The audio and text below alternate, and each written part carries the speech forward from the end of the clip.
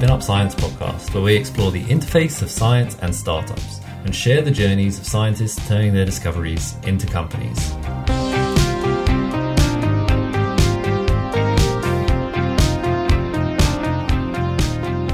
Today's episode is recorded live from an interview at one of our SpinUp Society events. If you'd like to join us at a future live event, you can sign up on our website. But let's get straight into it. Today, we've got with us Dr. Andy Boyce. Andy is a former innovation manager at the University of Bristol and is now the CEO of same spin-out company, Rosa Biotech. Rosa is developing a diagnostic device, a differential sensing platform, aiming to provide patients, clinicians with tool sets that allow for earlier diagnosis. Andy, thank you very much for joining us. I was wondering if you could give us a little bit of a further flesh out, a little bit more introduction into both yourself and what Rosa is trying to achieve. Hello, everyone. As Ben said, my name's Andy Boyce. I'm CEO of Rosa Biotech. I can go into my background first. So I've been CEO of Rosa for a couple of years. It's the point we span out from the University of Bristol. And before then, I worked as innovations manager for BrisSymBio, which is a big multi-school centre. And I had a really interesting role there, just looking at how do you commercialize the really amazing technology that was coming through that institute. And it was an incredibly productive time. So while I was there, we span out 4 new companies. We also trained about 70 early career researchers in innovation. And we also brought in about £4.2 million of grant funding to support innovation. So those are the kind of big achievements from that section of my career. And the only reason I left was because I really loved helping people commercialize their science, but I really wanted to have a go at it myself. So Rosa was the 4th spin-out company that we did, and I jumped across to lead that company. I have a technical background. I have a PhD in cancer research from the CR UK funded Cancer Research UK Institute at the University of Birmingham. So my PhD was mainly on molecular biology, genomics. I realized quite early on in my PhD career that a life on the bench certainly was not what I wanted to do. I wanted to stay in science, but do something different. So that started my journey into lots of interesting kind of non-lab-based kind of scientific roles and finally into where I am now in Rosa. Awesome. Can you tell us a little bit about what it is that Rosa is trying to do, Andy? In 2 words, we're looking at medical complexity. Fundamentally, we know an incredible amount now about how to treat the human body. And I think if you talk to your doctor 20, 50, 100 years ago, one of the conversations that people would have would be, we can't treat this disease. We think you've got a disease, we can't treat it, end of story. We're very much moving to an era where that's no longer the conversation that you have. The conversation is, we could treat you if we knew exactly what you were suffering from, or if we knew what you were suffering from 6 months ago rather than now. And to actually solve that problem, what you need is a cheap, highly sensitive and scalable testing platform. So when I say scalable, an ability to generate many, many different tests for different things rapidly and easily. And that's what we're trying to create at Rosa. So we're a diagnostics platform technology company, spun out of the University of Bristol. And we combine protein design, which comes from the labs of Professor Dec Wolfson, with advanced machine learning. Can you talk me a little bit through the kind of high-level overview of how the technology works? Yeah, so we use protein design, which came from Dec's lab, as I said, and we use something called alpha helical barrels. Essentially, peptides are short proteins, so obviously they're made from amino acid building blocks. These are about 30 amino acids long, and they essentially form a spiral shape. And you can design these things really easy, so they're really cheap and easy to manufacture. And you can control the sequence of those amino acids, and that controls the properties of the peptide. Essentially, you can design these peptides so they stick together, and up to 4 of these peptides sticking together doesn't really do a lot. But if you get 5 peptides of these peptides stick together, you essentially you have 5 sticks, like my 5 fingers, and that leaves you with a pore down the center. They essentially pop out, and it gives you a space in the center. And into that pore, you can stick a dye, which is what's called a context-dependent dye. So essentially, it fluoresces when it's sat within the barrel or the pore, and it doesn't fluoresce when it's pushed out of the pore. And essentially, then what you can do is you add an analyte. So essentially, in a diagnostic context, you add a bodily fluid, and that will interact with the barrel and compete with the dye. So if the if that biological fluid or the molecules in that biological push out that fluorescent dye, that sample will essentially lose its fluorescence, and you can measure that on a plate reader. And that's what you do with a single barrel, and that's not very exciting. That's just a kind of very binary, one-dimensional sensor that would only tell you have you got a sample there or not. But you make that much more exciting by essentially designing an array of different barrels. As I mentioned, you can control the amino acid sequence, and that changes the properties. And using that, you can essentially change the size, shape, and charge of the pore, the inside of that barrel. And by doing that, essentially, you can create an array of different barrels with different binding properties. And what that means is that when you add an analyte onto that, you essentially get a fingerprint of different binding characteristics or different levels of displacement from those barrels. And what we do is essentially we take a whole load of known samples, so healthy or diseased. We put them across our array. We use that to generate fingerprints, and then we use that to train machine learning models so that they can recognize a healthy or a disease sample. And then when we add a naive or unknown sample, the machine learning models can classify that and give a degree of how confident they are. So take it all the way back to the start again. This is the way that your mammalian sense of smell works. So depending on how good you are, let's say a dog sense of smell, because they're much better than us, they're capable of essentially smelling many billions of different scents, but you don't have an individual sensor up your nose for every one of those scents that you might encounter. If you're a human, you have 400 or so different sensors, and your brain does the pattern recognition and then interpret that and recall it if you encounter the same thing again. So you've built, essentially, to summarize, a sensing platform that doesn't look for any particular analyte, but you're looking at instead kind of like a complex mixture and looking at the sum of the parts as opposed to anything in particular. Is that broadly right? Yeah, that's exactly right. Yeah. So I think the way that most diagnostics work is they look for particular levels of one molecular species, so one biomarker essentially. So that could be a protein or amino acid or levels of, or a particular genetic marker. So COVID is a great example. You're looking for either a bit of COVID nucleic acid, or you're looking for a fragment of the virus capsid, and you know exactly what you're looking for. Every time a new variant comes out, we can look exactly, and we know, okay, we're looking for this exact DNA sequence. And that's brilliant for diseases like COVID, where they are directly associated with one thing, which is very exactly measurable. Unfortunately, the majority of diseases are not really highly attributable to one or a very small number of biomarkers, and they're actually associated with changes across a whole range of different biomarkers. And that can be quite difficult for traditional diagnostic tools to untangle. So the idea behind the platform is that it could be adapted quite easily to look at a lot of different potential morbidities. How do you go about working out which one you as a company are thinking about targeting first?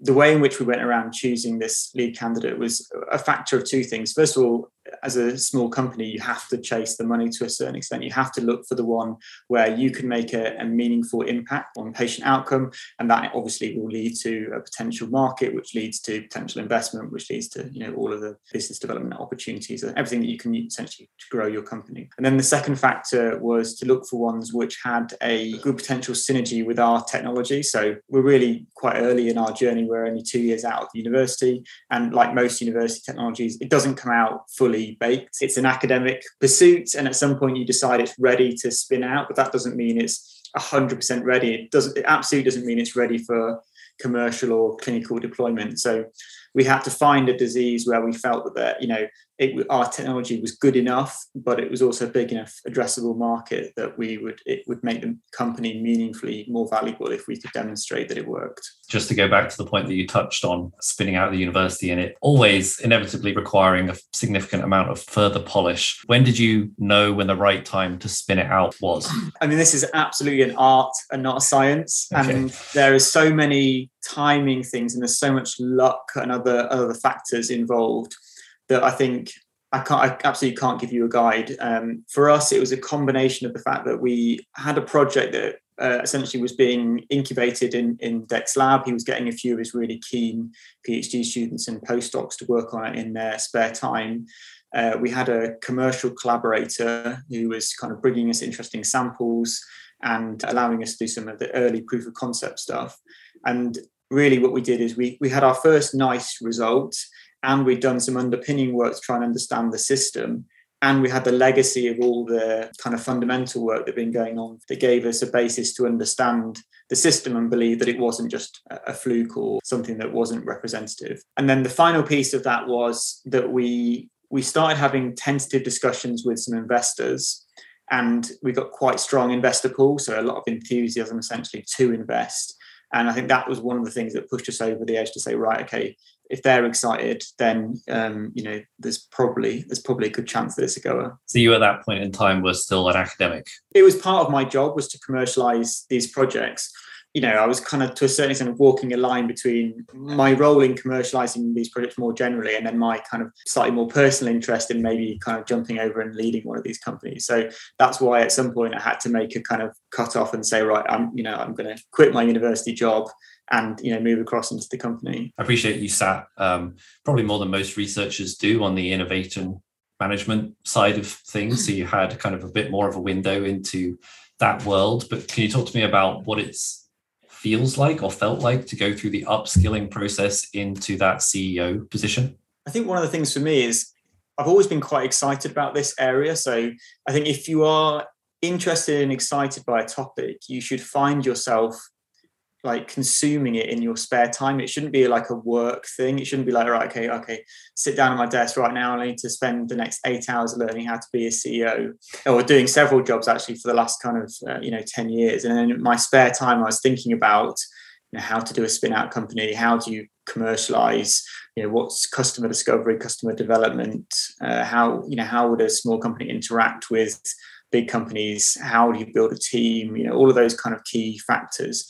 And so I was kind of building it in my head for a long time. And, obviously pre-COVID, there were lots of events and in-person things. Now there's an awful lot of stuff online. So I was, attending events in the evenings and other things. So the upskilling process started quite a long time ago. Actually, it's worth saying it took me 10 years to go from a PhD student to a CEO. So there isn't there are lots of brilliant courses and things available, but a lot of it, I think if you're really excited by it, you'll seek that stuff out yourself and you'll find people that know more than you and just keep bouncing ideas off people and you will eventually find the thing that, you get traction with. Rosa is related to the field that you studied, but isn't based on your own research. How did you find balancing the upskilling and leading the technical side as well as the commercial side? So I'm absolutely not allowed to hold a pipette. I don't get to do any lab work at all. I kind of think about my own kind of technical background as knowing enough to ask sensible questions,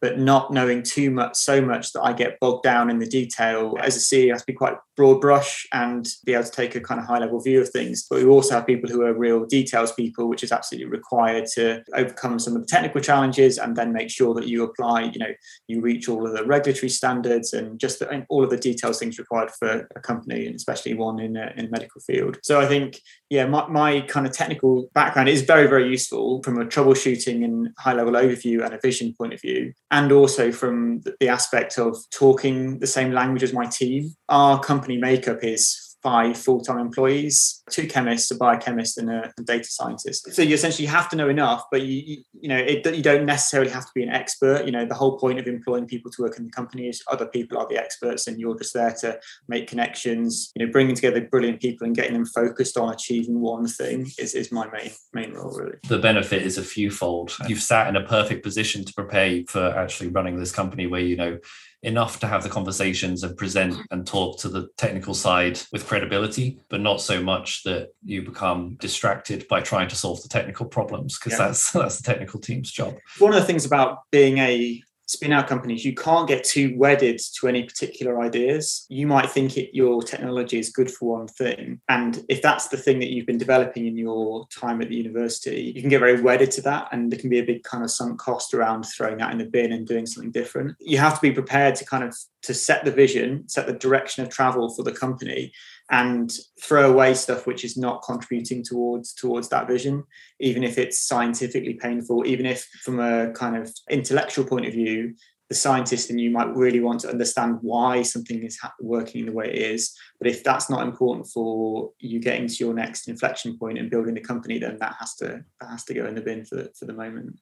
What does a typical day look like for you at the moment? every day is so different. Typical days, so we had a 2-hour team meeting, so that was very technically focused.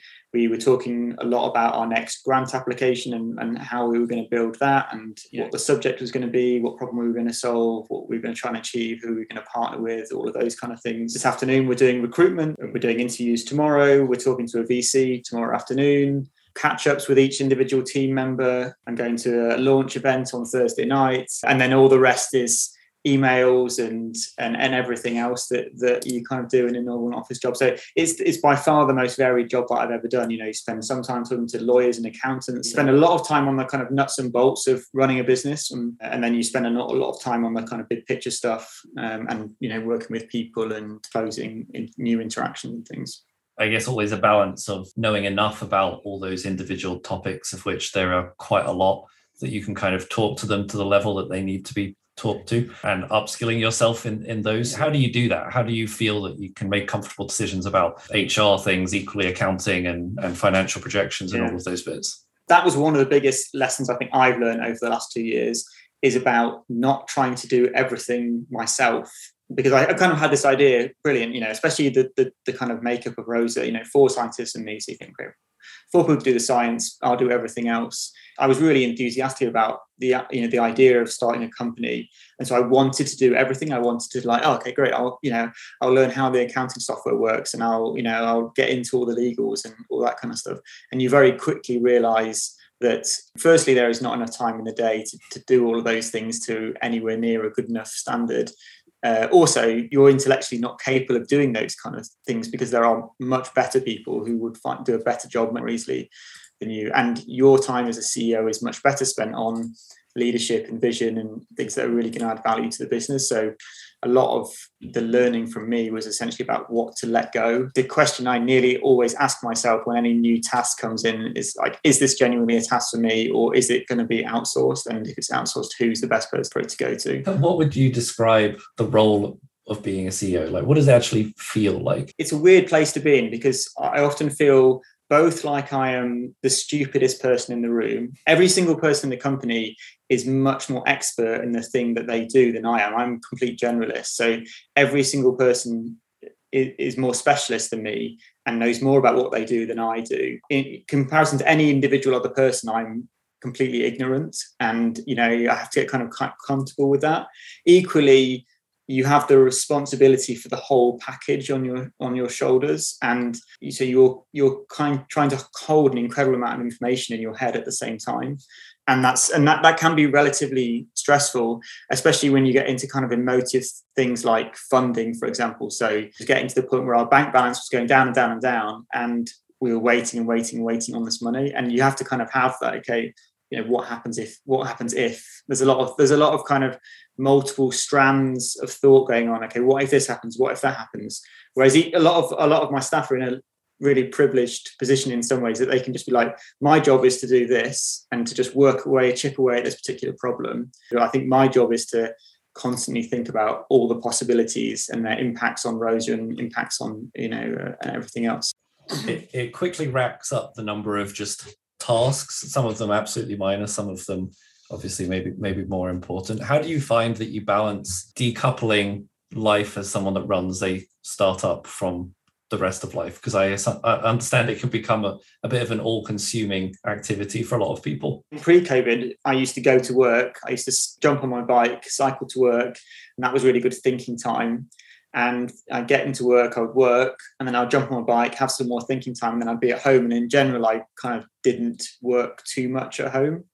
I think now it's a lot more difficult. Everything is blended in together. It is kind of quite tricky. Basically, one of the biggest factors is there is a never-ending supply of work. So I have systems in place that keep me organized and act as my second brain. And I used to try and get to the end of my to-do list. Well, that never happens. It will never happen again. I will never be a point where I'm like, okay, I've got to the end of my to-do list. Getting comfortable with that and getting comfortable with just creaming off the most important tasks and measuring yourself and your achievements, not in terms of how many items you ticked off your to-do list, but on how much value you added to the business. What does I guess like projecting to the future, whether it's year 5 or whether it's year 10, whenever something is in the marketplace, I guess, like what does success for Rosa look like? Like what is the big dream? that if you're excited about science and technology, and particularly about the commercialization of science and technology, it's not for the sake of it being valuable for money. It's about real world application. That's always been the thing that I've been excited about. So it's one of the reasons why I didn't stay in academia. It's one of the reasons I didn't want to be a PhD student and spend 10 hours a day pipetting, is because that the actual science was cool, but what I was really excited about was, how do we apply that? How is that going to make a meaningful difference? And if it's not, then to me, it's not that exciting. For someone who is developing an early stage technology, essentially, you want to see that technology reach fruition. So that for me is the point where I'm going to consider all the work that we've put in to really have meant something.